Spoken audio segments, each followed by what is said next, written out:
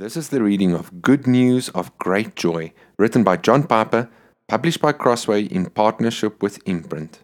Day 1. Prepare the way. Luke 1 verse 16 to 17. He will turn many of the children of Israel to the Lord their God, and he will go before him in the spirit and power of Elijah, to turn the hearts of the fathers to the children, and the disobedient to the wisdom of the just, to make ready for the Lord a people prepared. What John the Baptist did for Israel, Advent can do for us. Don't let Christmas find you unprepared. I mean, spiritually unprepared. Its joy and impact will be so much greater if you are ready, so that you might be prepared. First, meditate on the fact that we need a Savior. Christmas is an indictment before it becomes a delight. Unto you is born this day in the city of David a Savior, who is Christ the Lord, Luke 2:11. If you don't need a Savior, you don't need Christmas. Christmas will not have its intended effect until we feel desperately the need for a Savior. Let these short Advent meditations help awaken in you a bittersweet sense of need for the Savior. Second, engage in sober self-examination.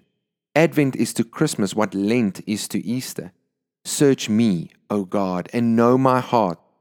Try me and know my thoughts, and see if there be any grievous way in me, and lead me in the way everlasting. Psalm 139 verses 23 to 24.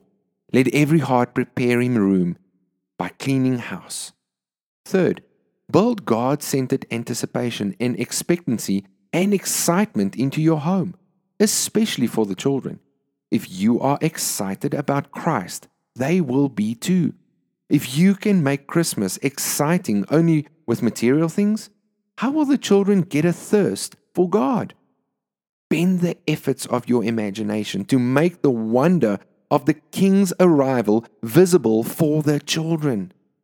Fourth, be much in Scripture and memorize the great passages. Is not my word like fire, declares the Lord? Jeremiah 23:29.